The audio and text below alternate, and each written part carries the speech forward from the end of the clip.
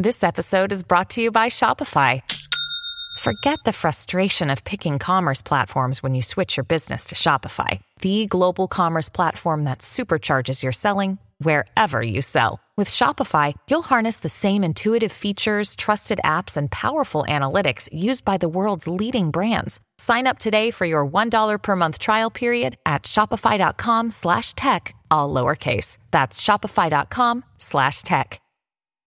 When you need mealtime inspiration, it's worth shopping Kroger, where you'll find over 30,000 mouth-watering choices that excite your inner foodie. And no matter what tasty choice you make, you'll enjoy our everyday low prices, plus extra ways to save, like digital coupons worth over $600 each week. You can also save up to $1 off per gallon at the pump with fuel points. More savings and more inspiring flavors make shopping Kroger worth it every time. Kroger, fresh for everyone. Fuel restrictions apply. Another day is here, and you're ready for it. What to wear? Check. Breakfast, lunch, and dinner? Check. Planning for what's next and how to save for it? That's where Bank of America can help. For your financial to-dos, Bank of America has experts ready to help get you closer to your goals. Get started at one of our local financial centers or 24/7 in our mobile banking app. Find a location near you at bankofamerica.com/talktous. What would you like the power to do? Mobile banking requires downloading the app and is only available for select devices. Message and data rates may apply. Bank of America N.A., member FDIC. Welcome to the New Books Network. This is Kevin Lindsay. I have the pleasure of co-hosting with Tom Schultz the Systems and Cybernetics podcast channel here on the New Books Network. I'm recording this in September 2021, the month Stafford Beer would have turned 95. So it's extra significant that I got the opportunity to visit with his daughter, Vanilla Beer, about her book on his life, Stafford Beer, the Father of Management Cybernetics. Born Anthony Stafford Beer in London in 1926, Beer had an undeniable impact on what cybernetics was to become. According to Ramage and Shipp in their book Systems Thinkers, Beer's single greatest contribution to systems thinking was the creation of management cybernetics, the basis of which was his strong belief that both commercial organizations and society as a whole needed to be more flexible and able to change. This belief led Beer to develop the viable systems model, which is based on the principle of recursion, that, in Beer's words, any viable system contains and is contained in a viable system. VSM continues to be used widely. When I spoke to Ms. Beer, she was in lockdown in her studio in France, where she is currently working on a new commission. As she told me, COVID lockdowns were giving her plenty of time to get work done. In addition to her beautiful comic book style Stafford Beer biography we discuss in the conversation, Vanilla has recently published a collection of her recent works entitled Saints in Paint, a meditation by Vanilla Beer. In our discussion, Vanilla shares personal memories about what it was like growing up in a Beer home and reflects on his contributions, including his work in Chile, that had a profound impact on his life and mental health. I so enjoyed this lovely conversation with Vanilla Beer, and I hope you enjoy listening to it too. Thank you. Hi there, this is Kevin Lindsay, co-host of the Systems and Cybernetics podcast channel on the New Books Network. Today, it's my pleasure to be in conversation with Vanilla Beer about her 2019 book, Stafford Beer, the Father of Management Cybernetics. Vanilla Beer is an English artist. She trained at the West Surrey School of Art and Design and Walthamstow College of Art in London. Her first major solo show was at Gallery 181, curated by Alan Hayden in 1983. Her first major installation was commissioned by John Gill for the Royal Festival Hall in 1984.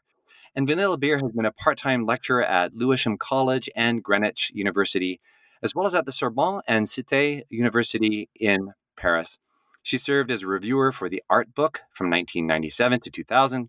She was elected Fellow of the Printmakers' Council in 1984, holder of the Artscape Fellowship 1991 to 92. She won the GLC Peace Prize in 1983, Mail on Sunday Award 1991, Russell and Chapel Painting of the Month, November 1996, Ray Finnis Award 1997, and the 2018 award, I don't even know how to say this one, the Prix du Jury Art à Magritte in France. Is that okay? All right. And of course, Vanilla has produced many books that are amazing, beautiful representations of her work, her collections. But this is really her first book, and we're going to be talking about it. Vanilla currently lives in the south of France and is one of Stafford Beer's 8 children. Hello, Vanilla, and welcome to the New Books Network. Hello, Kevin. It's nice to talk with you. Well, it's great to have you. Thank you for joining me from France. So first of all, I want to congratulate you on this beautiful book. And because this is a podcast, it's really hard to convey just in words, but we'll try um, to to really describe this book. It is effectively a comic book. And I love comic books. I love graphic novels. I'm a huge fan of this format. And I think you've done an amazing job of describing your father's life and kind of what led him into cybernetics and the impact that that had. And yeah, I was really excited to talk to you about this book. So thank you for joining me here today.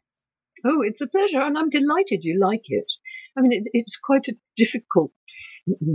It's a format that I don't know how it translates to adults. You know, you do it for kids, of course, sophisticated adults like graphic novels, but this is something else, and it only came about because it became clear that people found it quite hard to read Stafford's books. Heaven knows why. I mean, they are so simple. He says what he means, and he means it clearly. But I think it's quite intimidating to pick up a big boy's book, as it were. So this arose out of conversations with friends who, all of us wanted the particularly the viable system model, the VSM, that Stafford is so well known for. We all felt that belonged in the purlieu of children. It's so simple.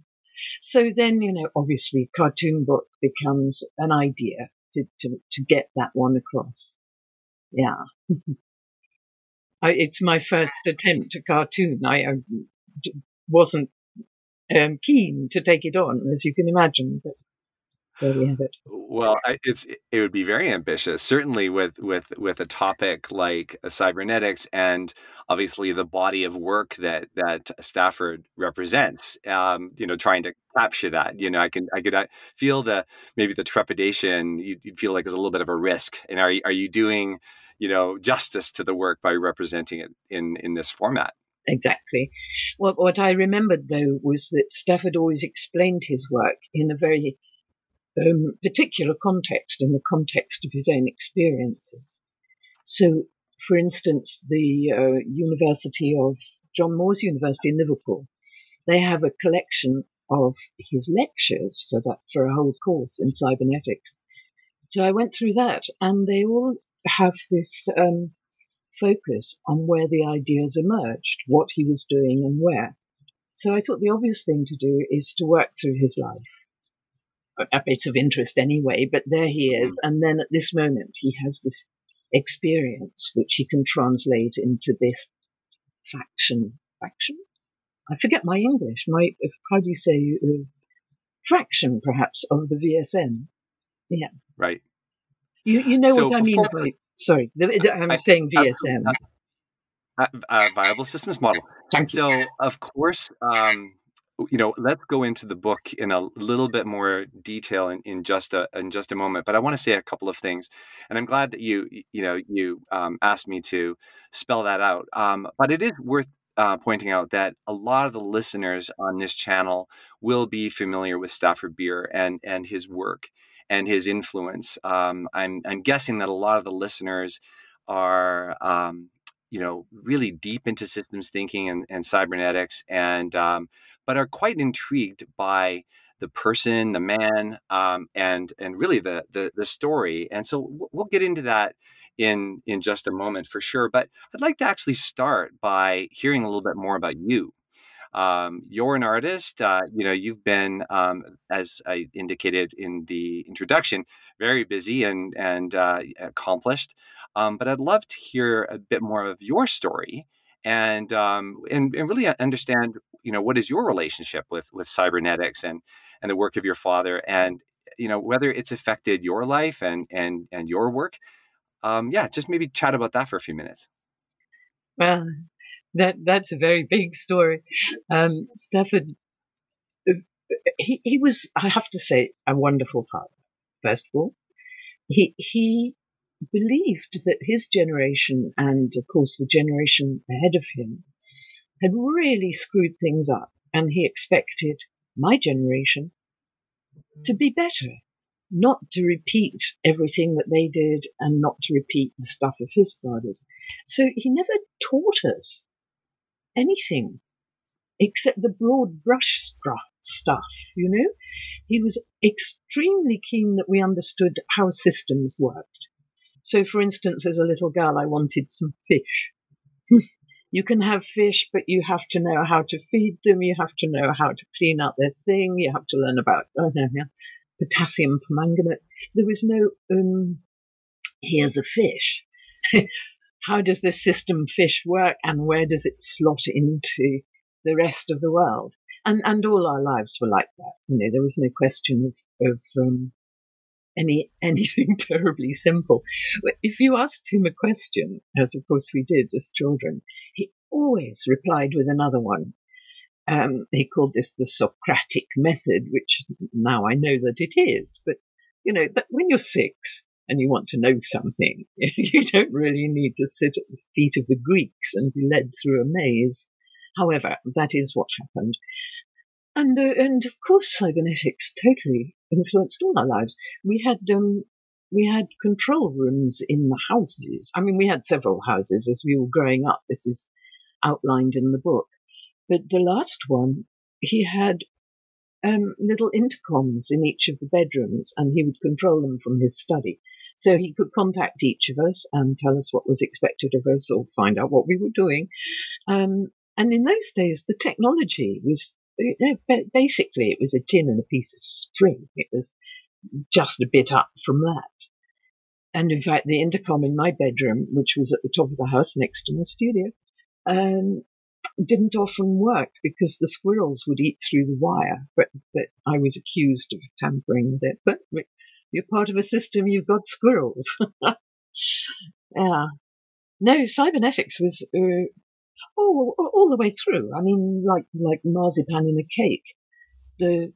I remember very early on because my mother, who was a curious woman, one of the things she did for me was teach me to read when I was very young. So I could read before I got to school, and unfortunately was therefore very bored at school. But I had this capacity to read, and Daddy used to bring in books for me to read, magazines, and say that he never had time to read them, and would I read them and let him know if there was anything interesting he should know about. So from quite a small girl, I was busily informing myself about cybernetic practices all over the world, and able to hold a conversation with an expert who, bless his heart, must have been very tolerant of my take on all of this. I remember very early on copying out the calligraphy for the cybernetic terms which had come out in whatever magazine he'd given me. I thought calligraphy was astonishing. Anyway, yes, well, and the rest. Well, it's an amazing story. And, I think it comes through so clearly just in your, I'm not sure how to describe it. The experience that I'm feeling you went through in putting this together, just how you must have been reliving a lot of that and sort of thinking quite cybernetically as you were creating this work. Well, I don't want to be blamed for the whole thing because Raoul Espero, Raoul, he directed me quite cleverly right at the beginning because I took him my early ideas. And Raoul said, you must decide if this is a book for the family or for a bigger audience. And how about, so we decided that the weaving of stories, the Stafford story, the intellectual story, the personal story, should all be woven in together. At one point, I wanted to print them all on different coloured pages, but it was just too difficult. And I thought, well, people can skip over bits if they find it too personal. And so on, yeah. So yes, it was certainly. I'm curious about, I don't know if you would describe it this way, but maybe you waited. I don't know if you waited until there was a right time to do this, or you said that, you collaborated, there was some brainstorming, the idea for this format, the comic book style format came up. But I do find it interesting, the timing of the book. The preface is really great. It's written by an individual, Dr. Martin Pfiffner of the Ouroboros Foundation, which I kind of went and read a little bit about them, and it looks like they're kind of a consultancy and organization that is really kind of focused on integration and VSM work. And he says a couple of things in the preface I found interesting. The cry for better leaders is heard these days. And then he says, instead of better people, let's think of better functioning organizations around the people we have. There's another part of the preface. Only now do we realize that our organizations will have to work differently in the 21st century. Stafford Beer was ahead of his time. And as I read these words, I just kind of wonder about what really inspires you to bring this now and feel that, hey, this is really a good time or an ideal time for people to better understand his work and the foundation that Stafford has laid. Just love your thoughts on that. Well, it was talking to cyberneticians, of course.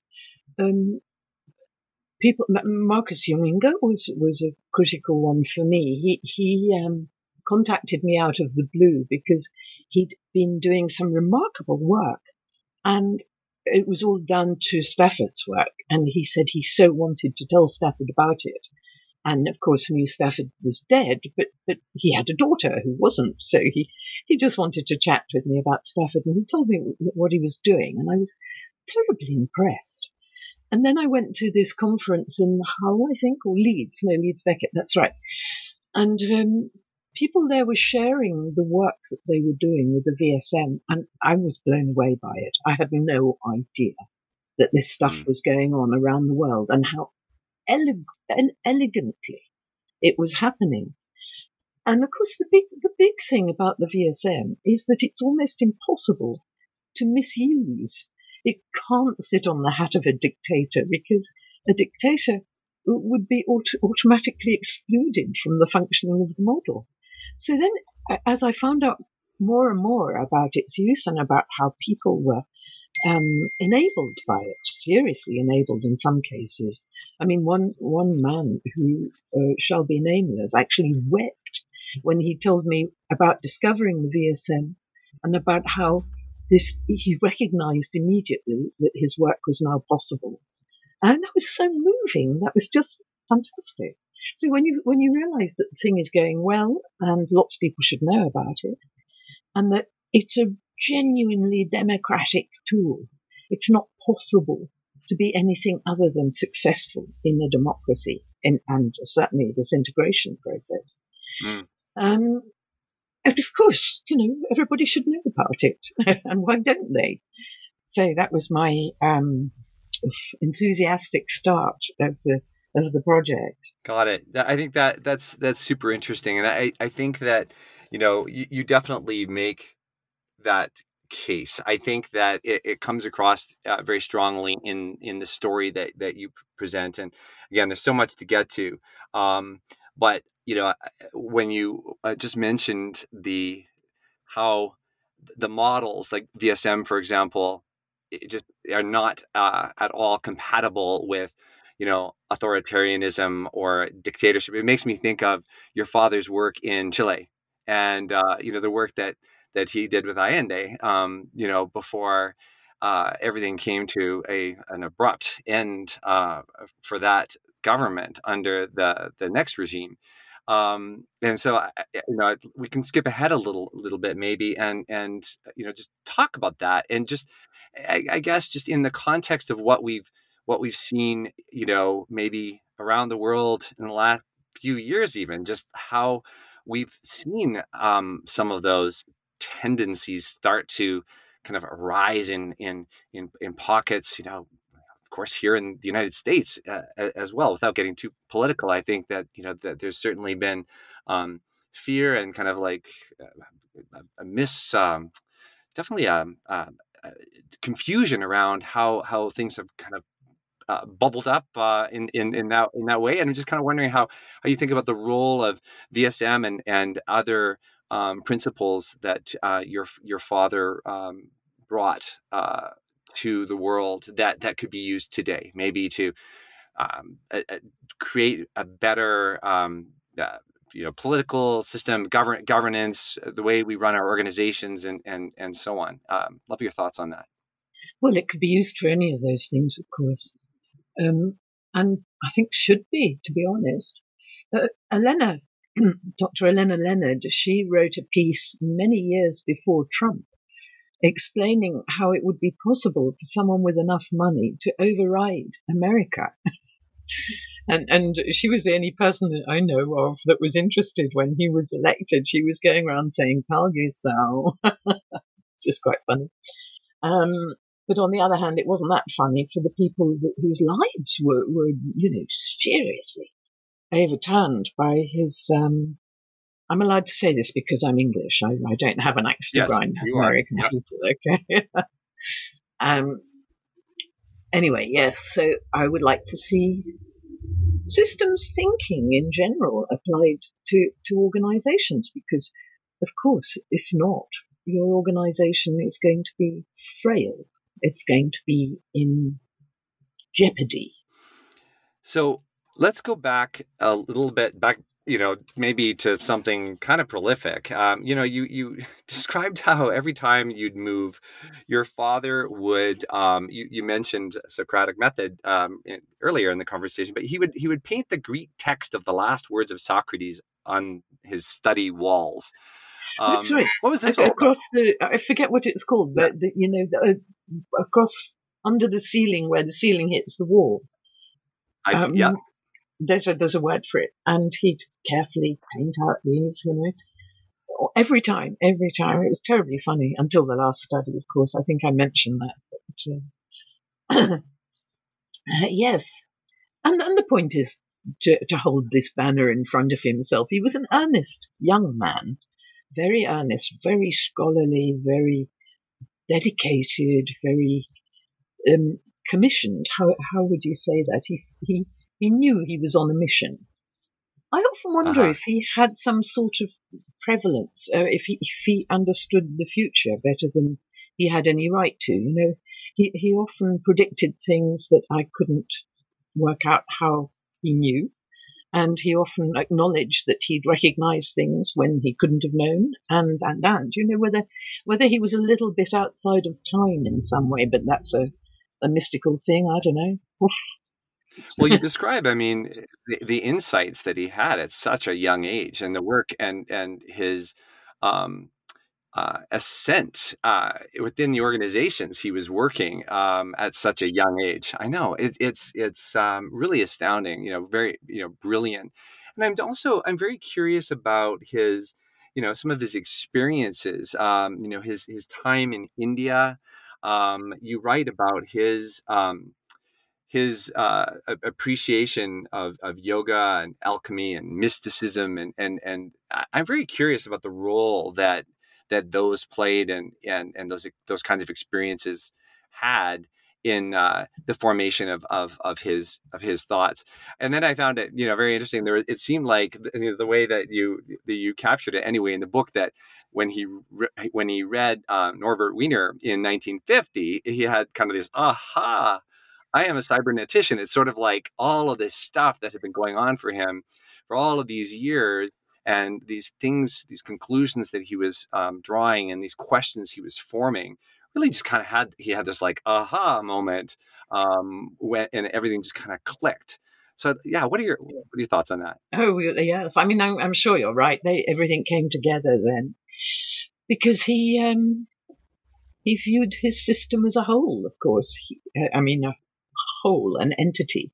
He began as he was born into a Protestant family, a British Protestant. I don't know enough about Protestantism, but standard British family where the Queen is the head of the church, or the Archbishop of Canterbury. I don't think anyone really knows, and it's all about births, marriages, and deaths. It's all ritualizing rather gracefully what goes on. And when Stafford was at university, he, as a boy, in Wales, he fell in with the Carmelites, I think, a body of monks who converted him to Catholicism. And he told me that this was because he believed that one human brain was too small to understand God, of course. This is not likely to be possible. And the Catholic Church had been for so long arguing and debating and putting stuff together quite rigorously within their own contexts. And he felt that they probably had as much knowledge as he was likely to be able to get outside of, but in those days anyway. So he became a Catholic and was a very committed Catholic. But then, of course, he discovered in India he'd already fallen in with the people that he knew in India and was learning more and more about meditation, for instance. He had no trouble applying meditation to Catholicism. And I don't think that's particularly unusual nowadays, but he did have some views that were becoming slightly heretical. And I think by the time he decided to leave the church, his views had become much more in common with Buddhism, I suppose. It's quite difficult for me to define which category he slots into, because, of course, he would cheerfully bridge any gaps that he met. But he had a very strong spiritual life and a very powerful spiritual presence, if you understand what I mean. Sure. Yeah, absolutely.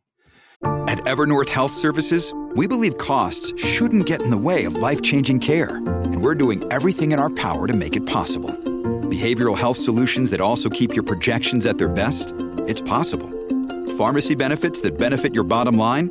It's possible. Complex specialty care that cares about your ROI? It's possible. Because we're already doing it. All while saving businesses billions. That's Wonder made possible. Learn more at evernorth.com/wonder.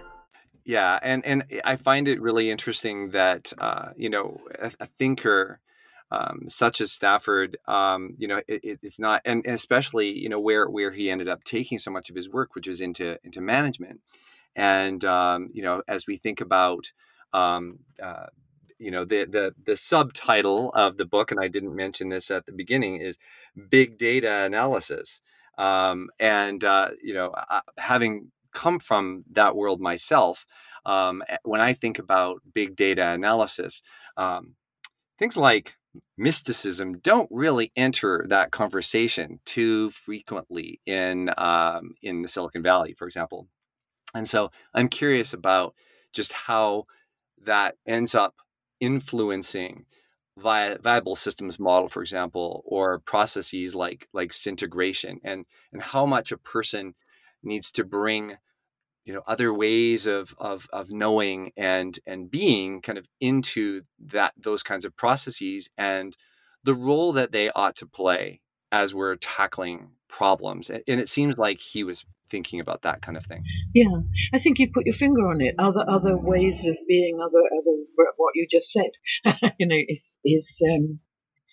is pretty important. We can't rely on what we have known, because look where that's got us.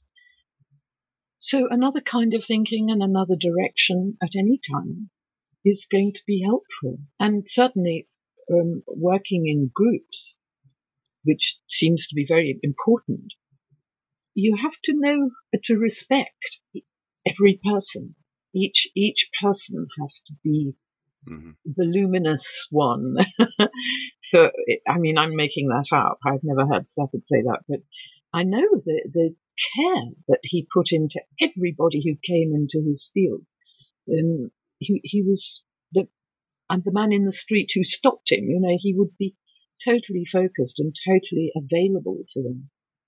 So, in answer to your question, the business of data is actually about people. And Mm-hmm.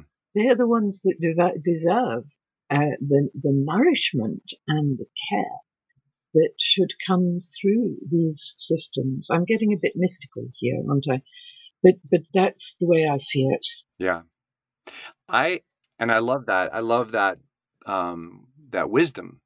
I think that it is something that as we go through this cycle in in this world of data and transactional thinking, and and we apply systems thinking to that, and if we treat every person as just simply another piece of data or node in the system.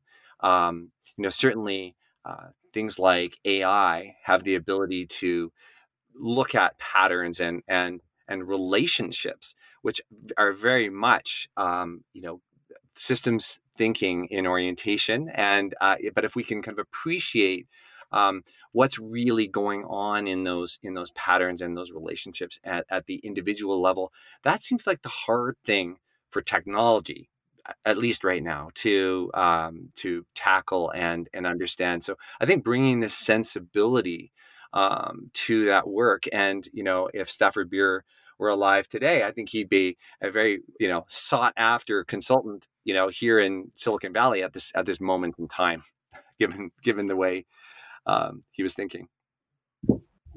Yeah, well, who knows? Who knows what work he'd be doing? Maybe he'd just be focused on yoga at this point. That's what I'd like to be doing. You use this very useful visual cue throughout the book, and I'll describe it. It's a circle, and in it you write, "New thinking needs new terms." So it seems like every time there was a kind of a development in Stafford's thinking, and where we needed to a new term, really, there was no good term for it. No current term that we could apply that could quite capture the essence.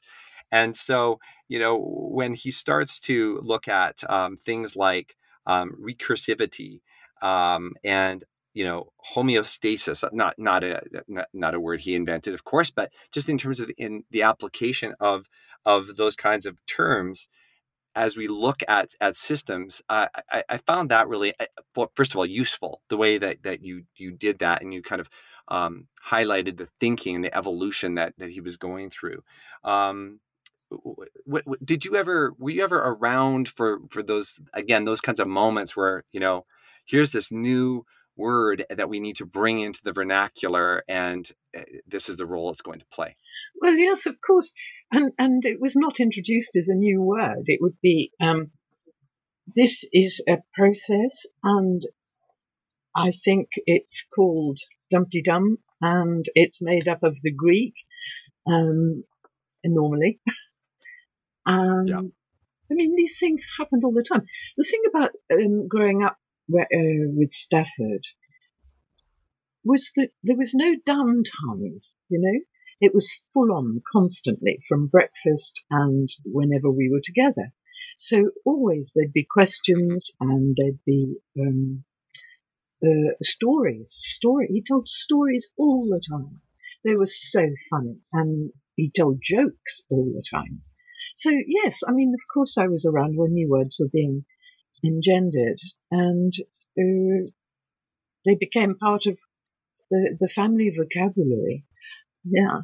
I remember me and my brother Simon, when we were very young, we were playing Spot the System. We were trying to work out if things could be identified as system. Was a cup and saucer a system? I remember was something that gave us trouble. But of course, once you engage with the cup and saucer, it becomes part of the system. It must have been very interesting being in the Beer household. It sounds very, very different from what most children experience growing up. But we didn't know that. We just grew up like kids do. But my brothers are also very interesting men. So it was always very lively and vibrant. And Stafford really encouraged that. He would preside over the dinner table like a debate, like a chair of a debate. So we'd move round each of the kids, and each would be encouraged subtly to talk about their day and what they were doing, and each of us were fairly obsessive about what we did. Yeah, I think it was great. There was a period of time when, this is after Chile, and the various organizations that Stafford both began as well as were hired into. He had a very, very successful career, where it seemed like he paused. And you talk about him spending a lot of time meditating, writing poetry, painting, writing. Can you talk about that time of his life, and really what that represented? Well, it was after Chile, as you say, which just he was so upset. It didn't destroy him, but it really damaged him so much. He loved AMD. He took to him, Mm-hmm. and regarded him as a force for change, a force for good. He just adored him.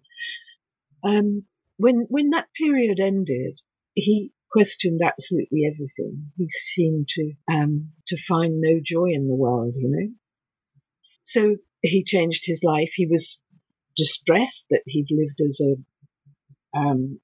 successful businessman stroke capitalist, although he'd always been very careful.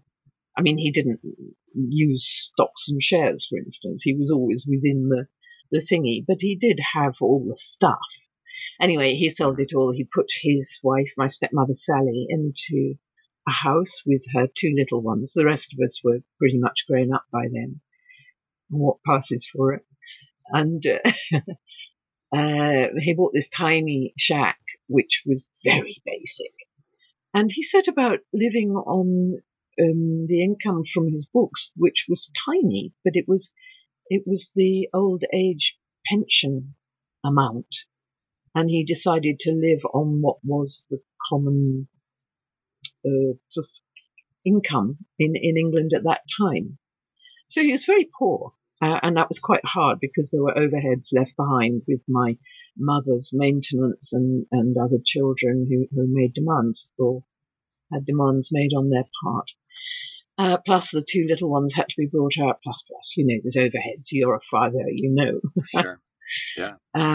So anyway, he spent a lot of time writing. He always wrote poetry, by the way, all the time. He talked about Socrates' daemon, I don't know what we call it, the demon that guides you, but it's obviously not a demon. It's the inspiration beast. Yeah, you know the term.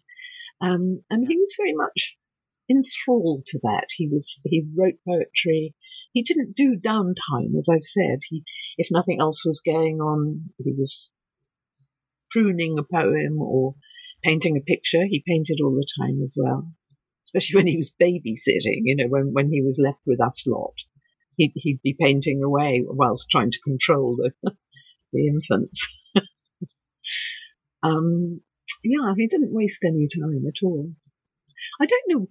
Sorry, I'm rambling now, but it's just crossed my mind. No, I don't know where he found time to do all the reading that he did do, because he seemed to have read absolutely everything. And when I grew up and could talk to him about this, he was extraordinarily well informed. He had all the basic fiction and everything. But he once said to me rather gloomily, he said, "Darling, I don't know how you can bear to read fiction." And yet, and there was certainly very little fiction in his collection of books, which is now at the John Moores University. And what there was significant, What have you found? Yeah.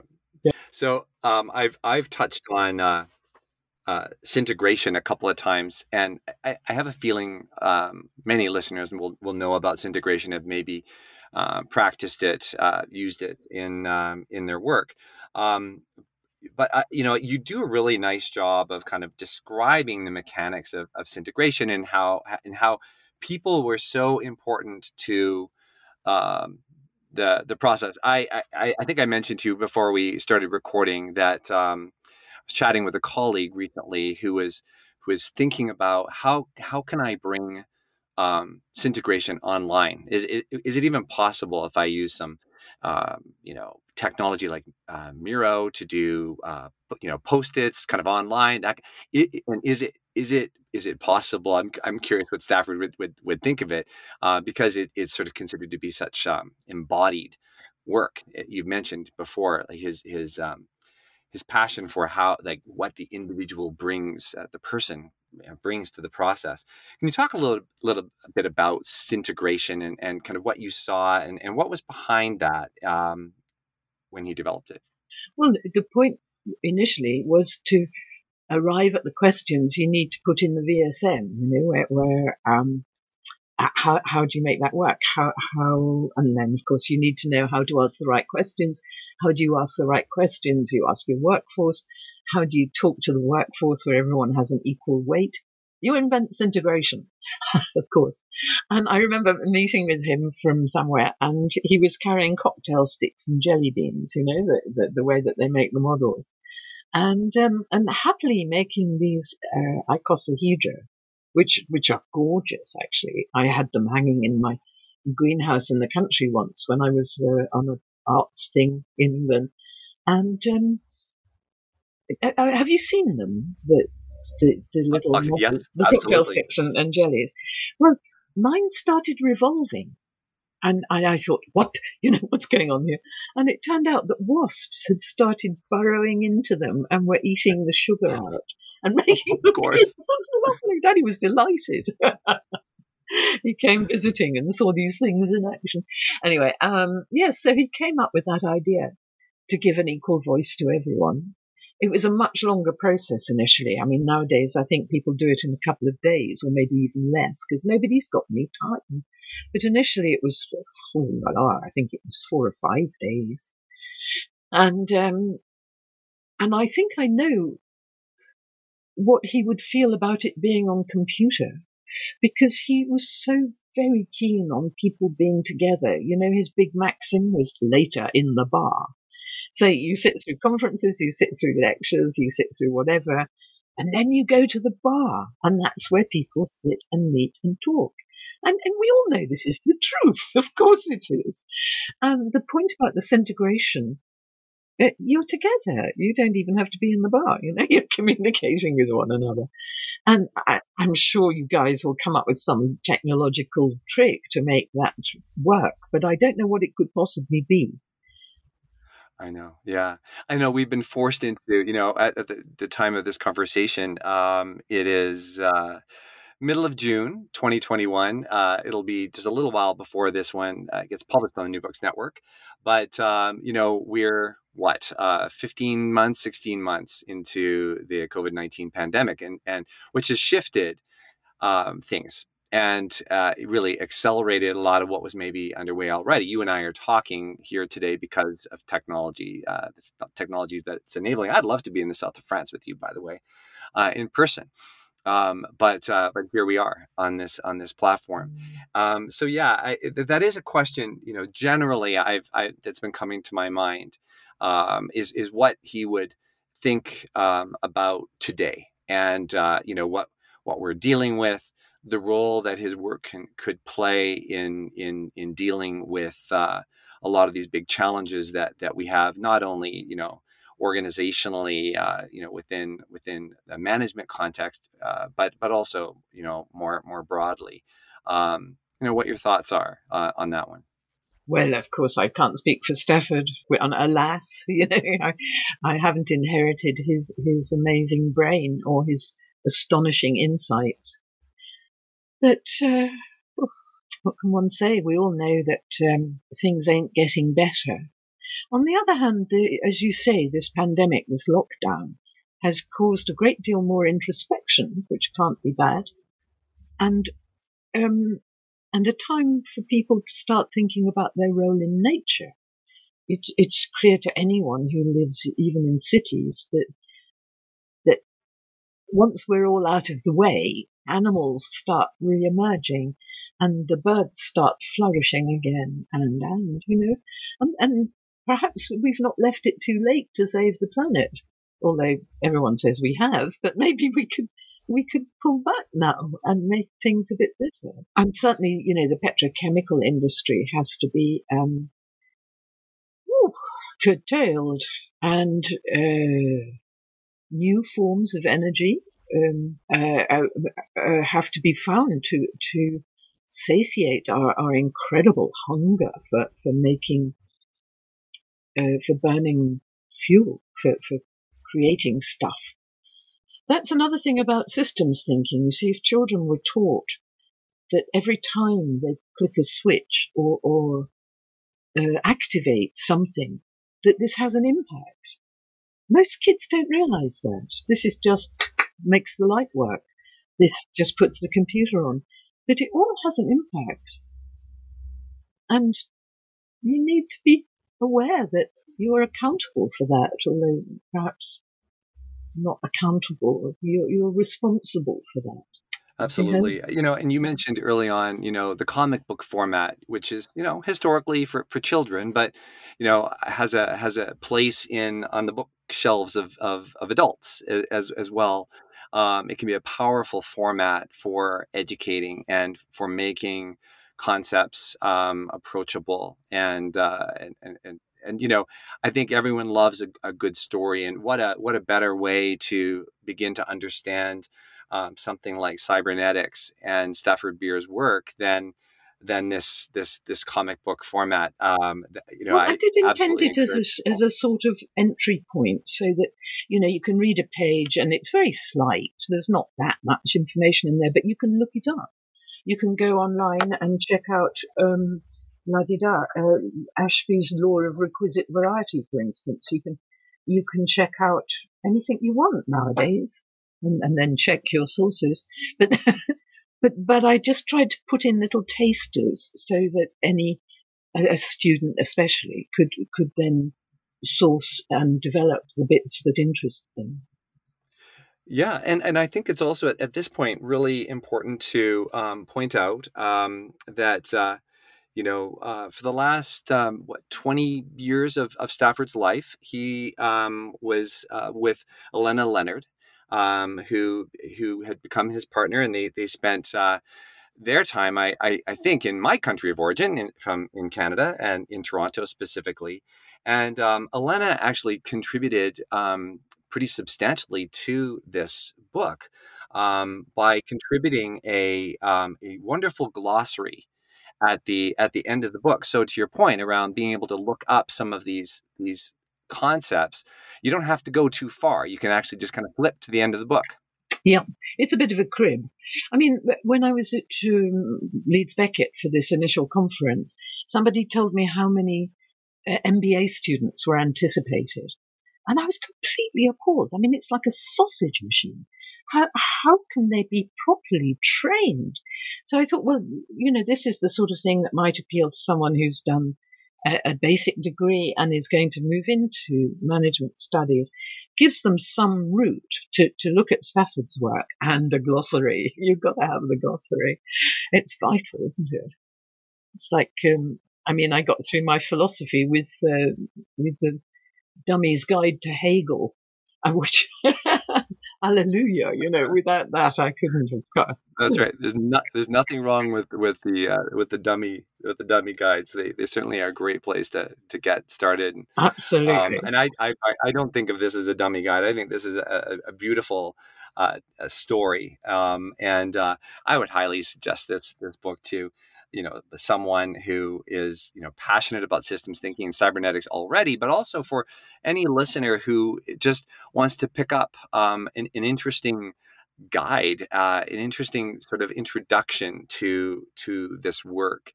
I think it actually inspires the imagination to think about how it could be applied in a lot of different ways. As we wrap up the conversation, Vanilla, and it's been wonderful speaking with you today.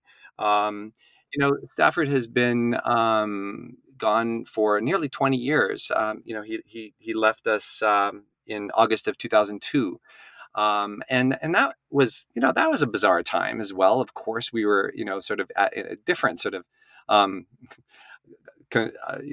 series of crises that had been going on around terrorism and the war in Afghanistan and so on. So, he left at a time when there were certainly different crises going on, but nevertheless, I'm sure he was thinking about how the role cybernetics could have been played in maybe preventing some of those things. I don't have any more questions for you, but I'm curious if there is a question that I have failed to ask you, if I've missed something, and if there are some parting words that you could leave us with. Oh gosh, I'd like to point out Stafford's influence. I've just got the book here. I just flicked it open and found the page where David Bowie has put Stafford's book as one of his best books. Yes. You see now, Bowie and Brian Eno and people in that clan had no trouble at all reading Brain of the Firm, which is the one that explains the VSM, and also has the story of the Chilean coup and Stafford's relationship with Allende and the subsequent overthrow of his government. And that seems to me to be, if anyone's interested, they should pick up Brain of the Firm. I'm sure it's available. I'm sure. And if it's good enough for the likes of Bowie and Eno, then yay, we can all cope. Well, I think that's incredible. Yes. And, I do find it very interesting. My friend and co-host, Tom Schultz, who is also on this channel, he is an actor. He is head of the drama department at the University of British Columbia. And I just find it interesting, this confluence of, you're an artist, Stafford, he was a poet, he was an artist, he was a, deep creative thinker. So, this is by no means some mechanistic model, very conservative. I mean, I think it's amazing that the likes of Eno and Bowie were all over his work. It's amazing. It's funny, isn't it? Yeah, absolutely. Well, I've loved this conversation. It's been wonderful speaking with you today. Thank you so much for your time, Vanilla. Thank you. You've been listening to my conversation with Vanilla Beer, author of Stafford Beer, the father of management cybernetics. This is Kevin Lindsay, and thank you for tuning in to this episode of Systems in Cybernetics. Till next time, goodbye.